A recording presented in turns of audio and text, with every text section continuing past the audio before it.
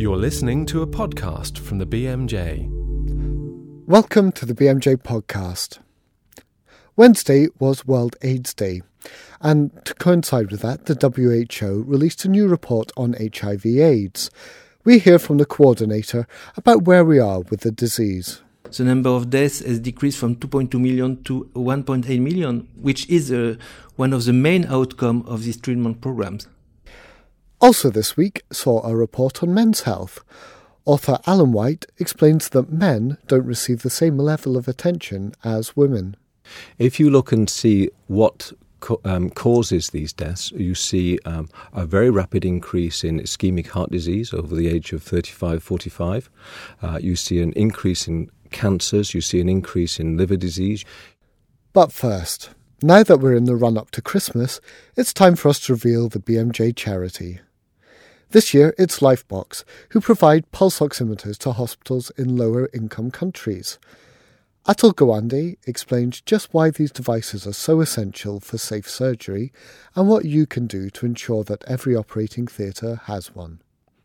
We started the Lifebox campaign out of work that I had done that started with the World Health Organization, trying to understand how we reduce deaths in surgery on a global basis. The volume of surgery being done in the world has now exceeded the volume of childbirths, but with death rates 10 to 100 times higher. Our first strategy was to devise a checklist for surgical care that when we tested it in hospitals around the world, we found reduced the death rates and complication rates by more than a third when people used this simple 2-minute checklist to improve teamwork and not missing key steps. But there was one thing on the checklist that actually cost money, and that was to have every patient have a pulse oximeter, an oxygen monitor on their finger throughout an operation. Now that's become totally normal since the early 1980s in the developed world. But out of work we did in that program, we found that there were more than 77,000 operating rooms in middle-income and low-income countries, roughly about half, that did not use any oxygen monitoring.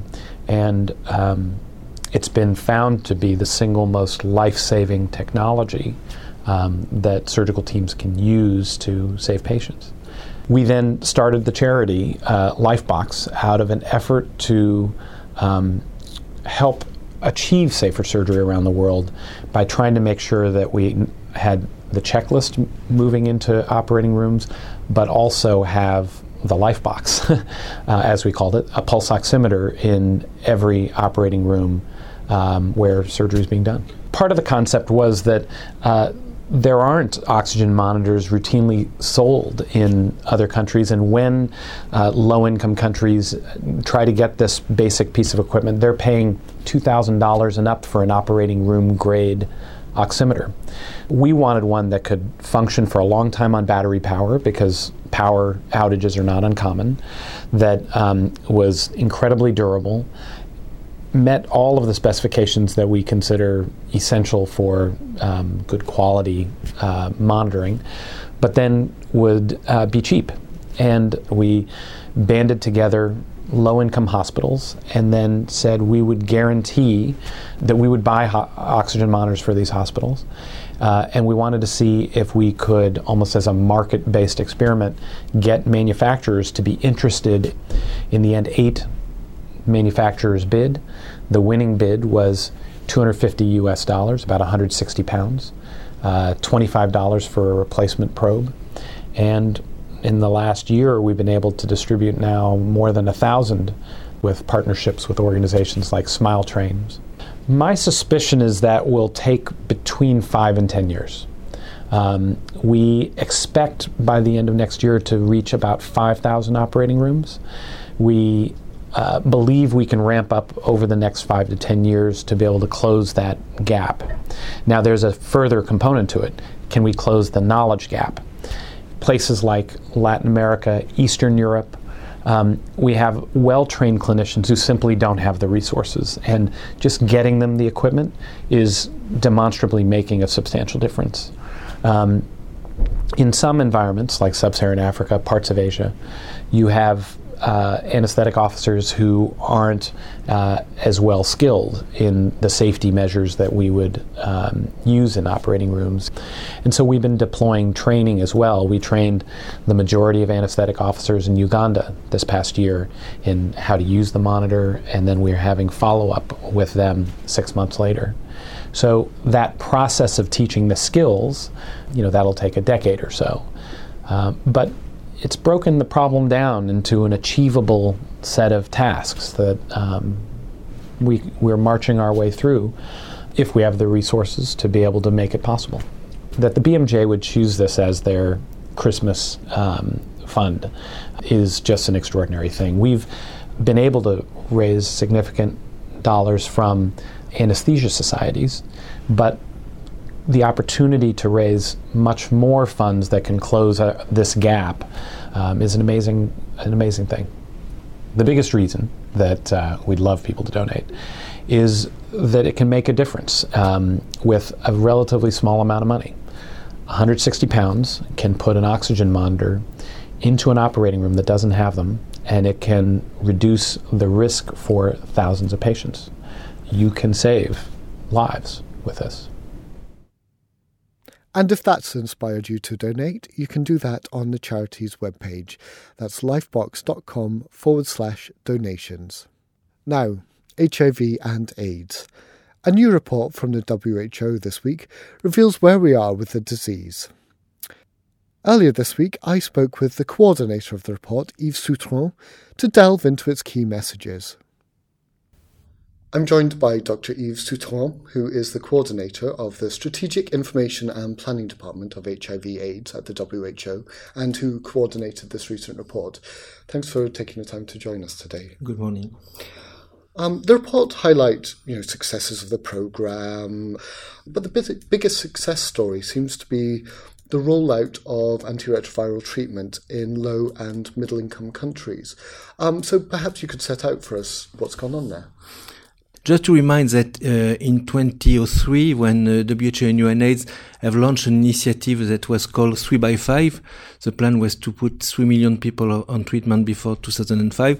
There were less than 500,000 people on treatment in low and middle income countries. And at the end of 2010, there were 6,650,000 people, which is 17-fold increase in 6 years, which is probably one of the major success of any public health program in the world. And you see that the main success is in the poorest part of the world, especially in sub-Saharan Africa, where at the end of last year, there was more than 5 million people on treatment, when there was maybe 100,000 in 2003. The reasons of this success are multiple, and of course, funding, high-level political commitments, capacity to implement some very specific approach, which are very public health related, that simplify the process of implementing treatment programs in countries, has been some of the main reasons of these successes. But, because there is a but, even with 6,650,000 people on treatment, it's less than half of the needs. Today, we consider that more or less 47% people who are eligible to treatment have access to treatment. Member state of UN has committed to have 15 million people on treatment at the end of 2015.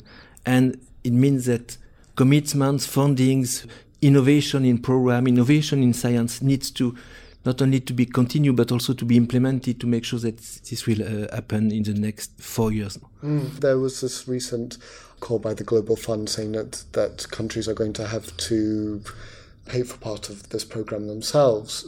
Yeah, with the financial crisis that the world is facing now, we are facing a major issue, because for the first time since many years, the global funding for HIV/AIDS, the global investment, has decreased a little bit from 15.9 billion to 50 billion. It's a concerning issue, because at the time we know that treatment is working. There is a decrease in the number of deaths from 2005 to 2010. Yeah. The number of deaths has decreased from 2.2 million to 1.8 million, which is one of the main outcomes of these treatment programs. We have now more and more good science that shows that not only treatment is good for people, but it's also good for prevention. It's a little bit a pity to see that funding issues could create some obstacles to increase the gaps in access to treatment and to achieve this ambitious target that the world has put. So just to pick up on that point of treatment decreasing transmission, there's big studies out there now that show that. Is that going to be a cornerstone of WHO policy? Is that maybe going to change the focus? It's a major new evidence, and as WHO is an evidence-based organization, of course, WHO takes these results very seriously. And we have recently, at the beginning of this month, a very important international consultation with a key expert in the world in the area of antiretrovirals, because we want to adapt our guidance for the best use of antiretrovirals, which means for treatment, for preventing mother-to-child transmission, but also for prevention. And the recent results of the trial HTPN 052 who show that when treatment is given to people in serodiscordant couples, when very early treatment is given, the reduction of transmission is of 96%, which is absolutely incredible. Okay, great. A recent initiative looking at antiretroviral therapy was Treatment 2.0, which was launched by WHO and UNAIDS in 2010. Could you just tell us what that's about and what the aim of that new initiative was?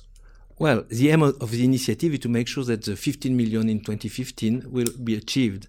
And for that, we need to have treatment who are simpler, cheaper, and better. And for that, we have defined with UNAIDS a couple of main pillars for this Treatment 2.0 initiative. One of the pillars is to optimize the treatment regimens. So I mean that all the drugs are in one pills, for example, or in one syrup for the children. One of the key issues of the treatment program is the fact that a large proportion of people are lost of follow-up.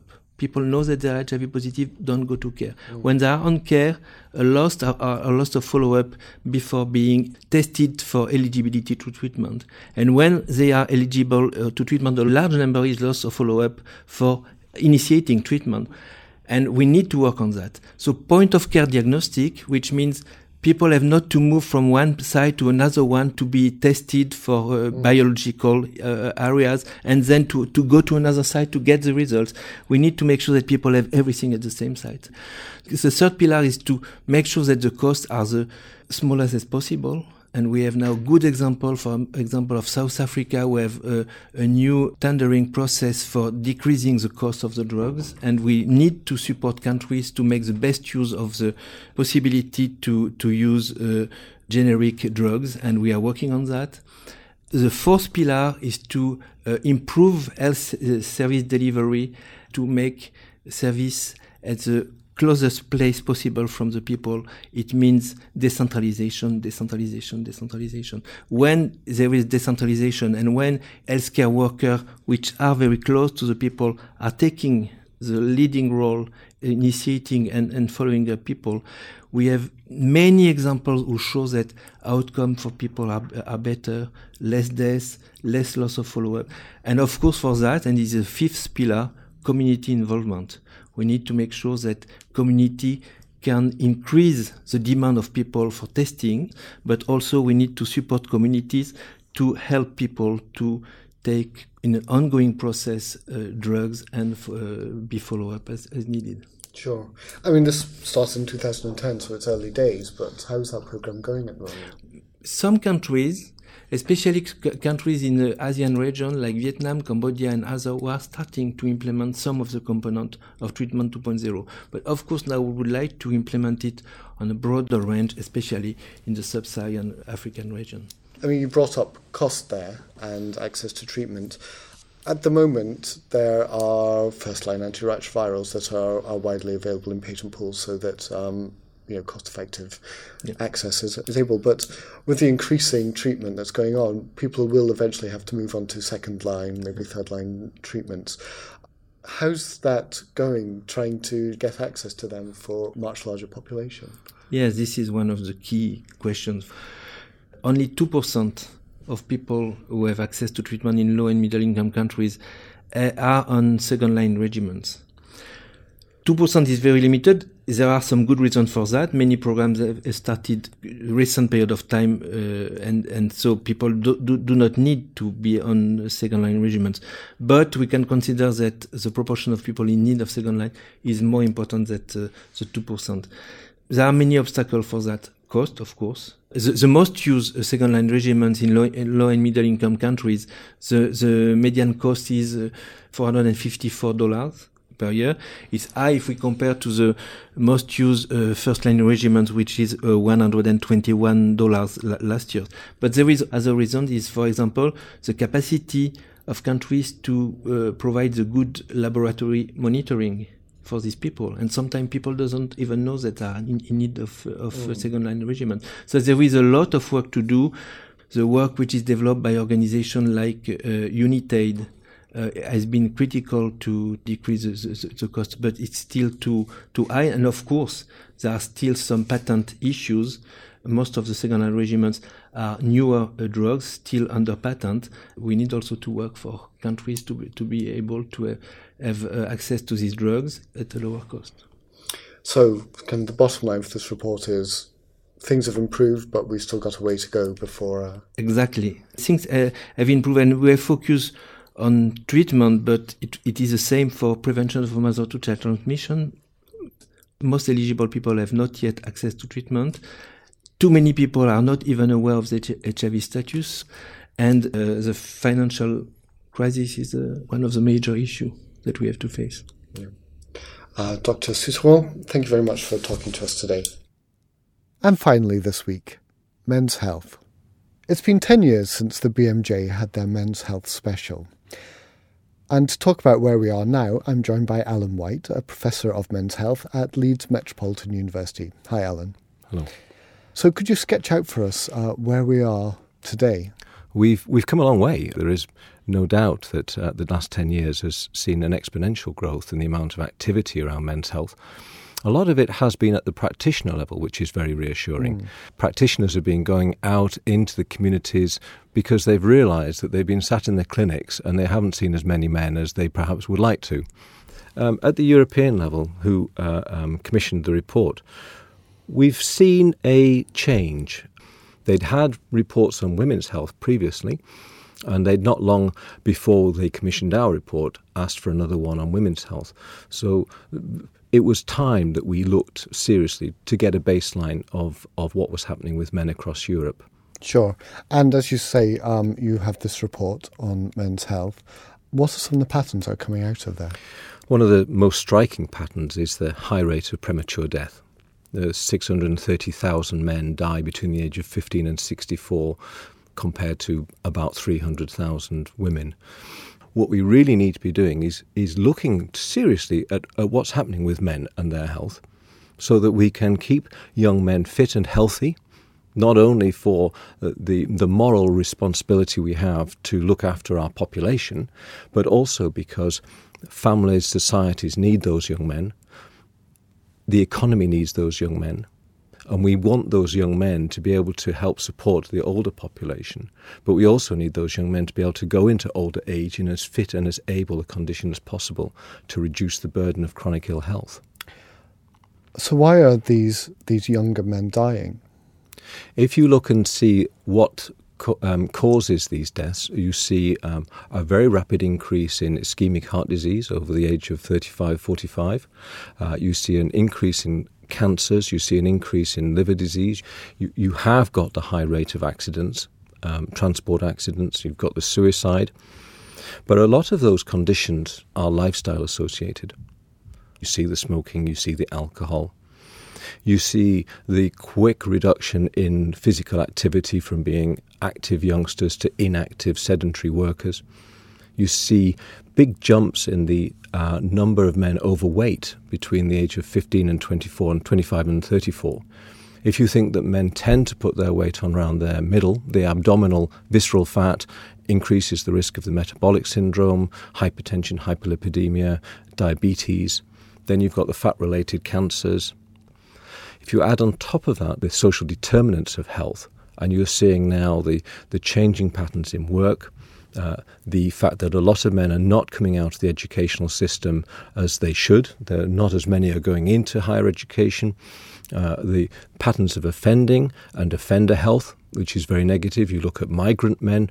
A lot of the early migrants are men trying to engage within a workplace that may or may not be conducive towards their health.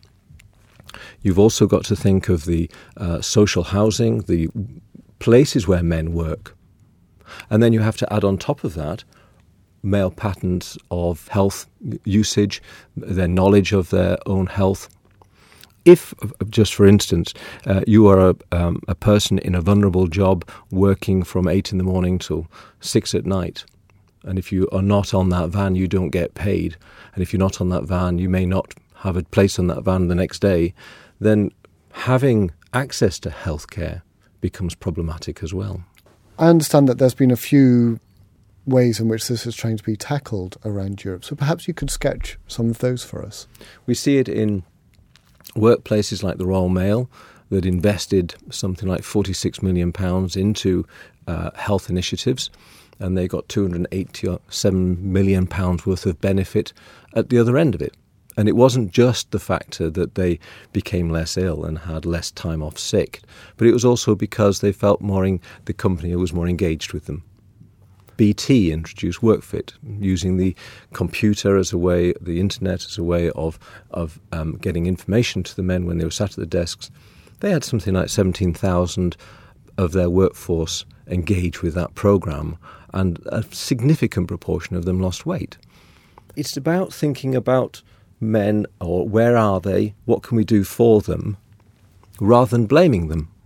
If you are waiting in your weight loss group in the community at 3 o'clock in the afternoon saying, look, there's no men again, you've got to be thinking, well, where are the men? Why are they not coming? And how can I possibly get them here? Or how can I get to them?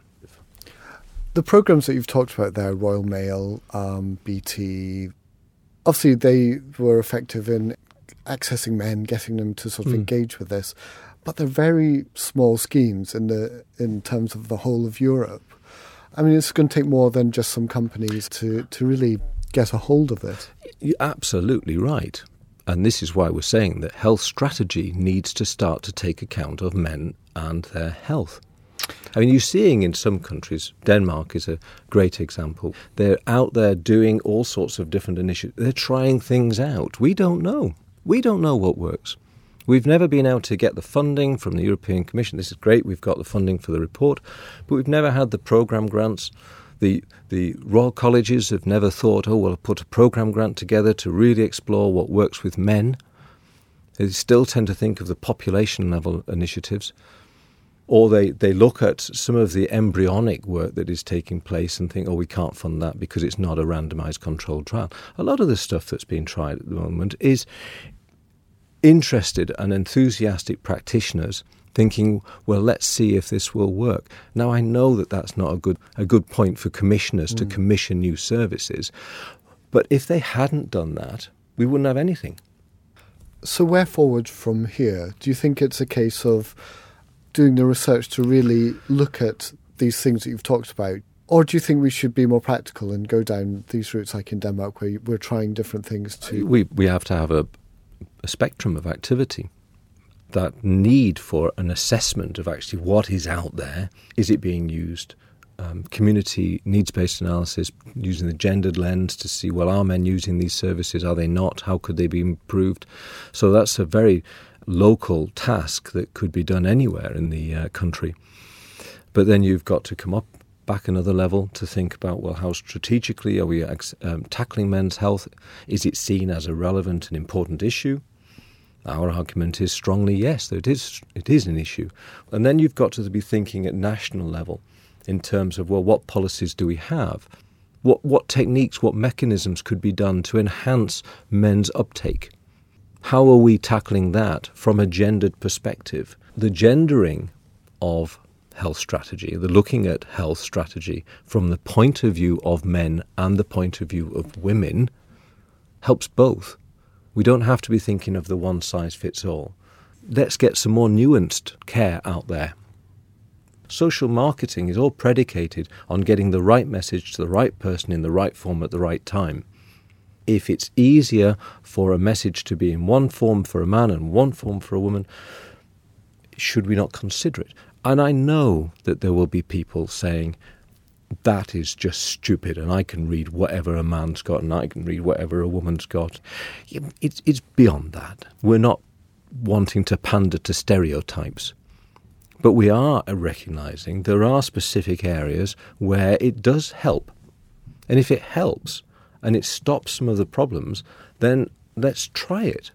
Let's do some research, trial it, and if it works, my goodness, it might be beneficial. Alan White, thank you very much for talking to us today. Thank you. That's all for this week.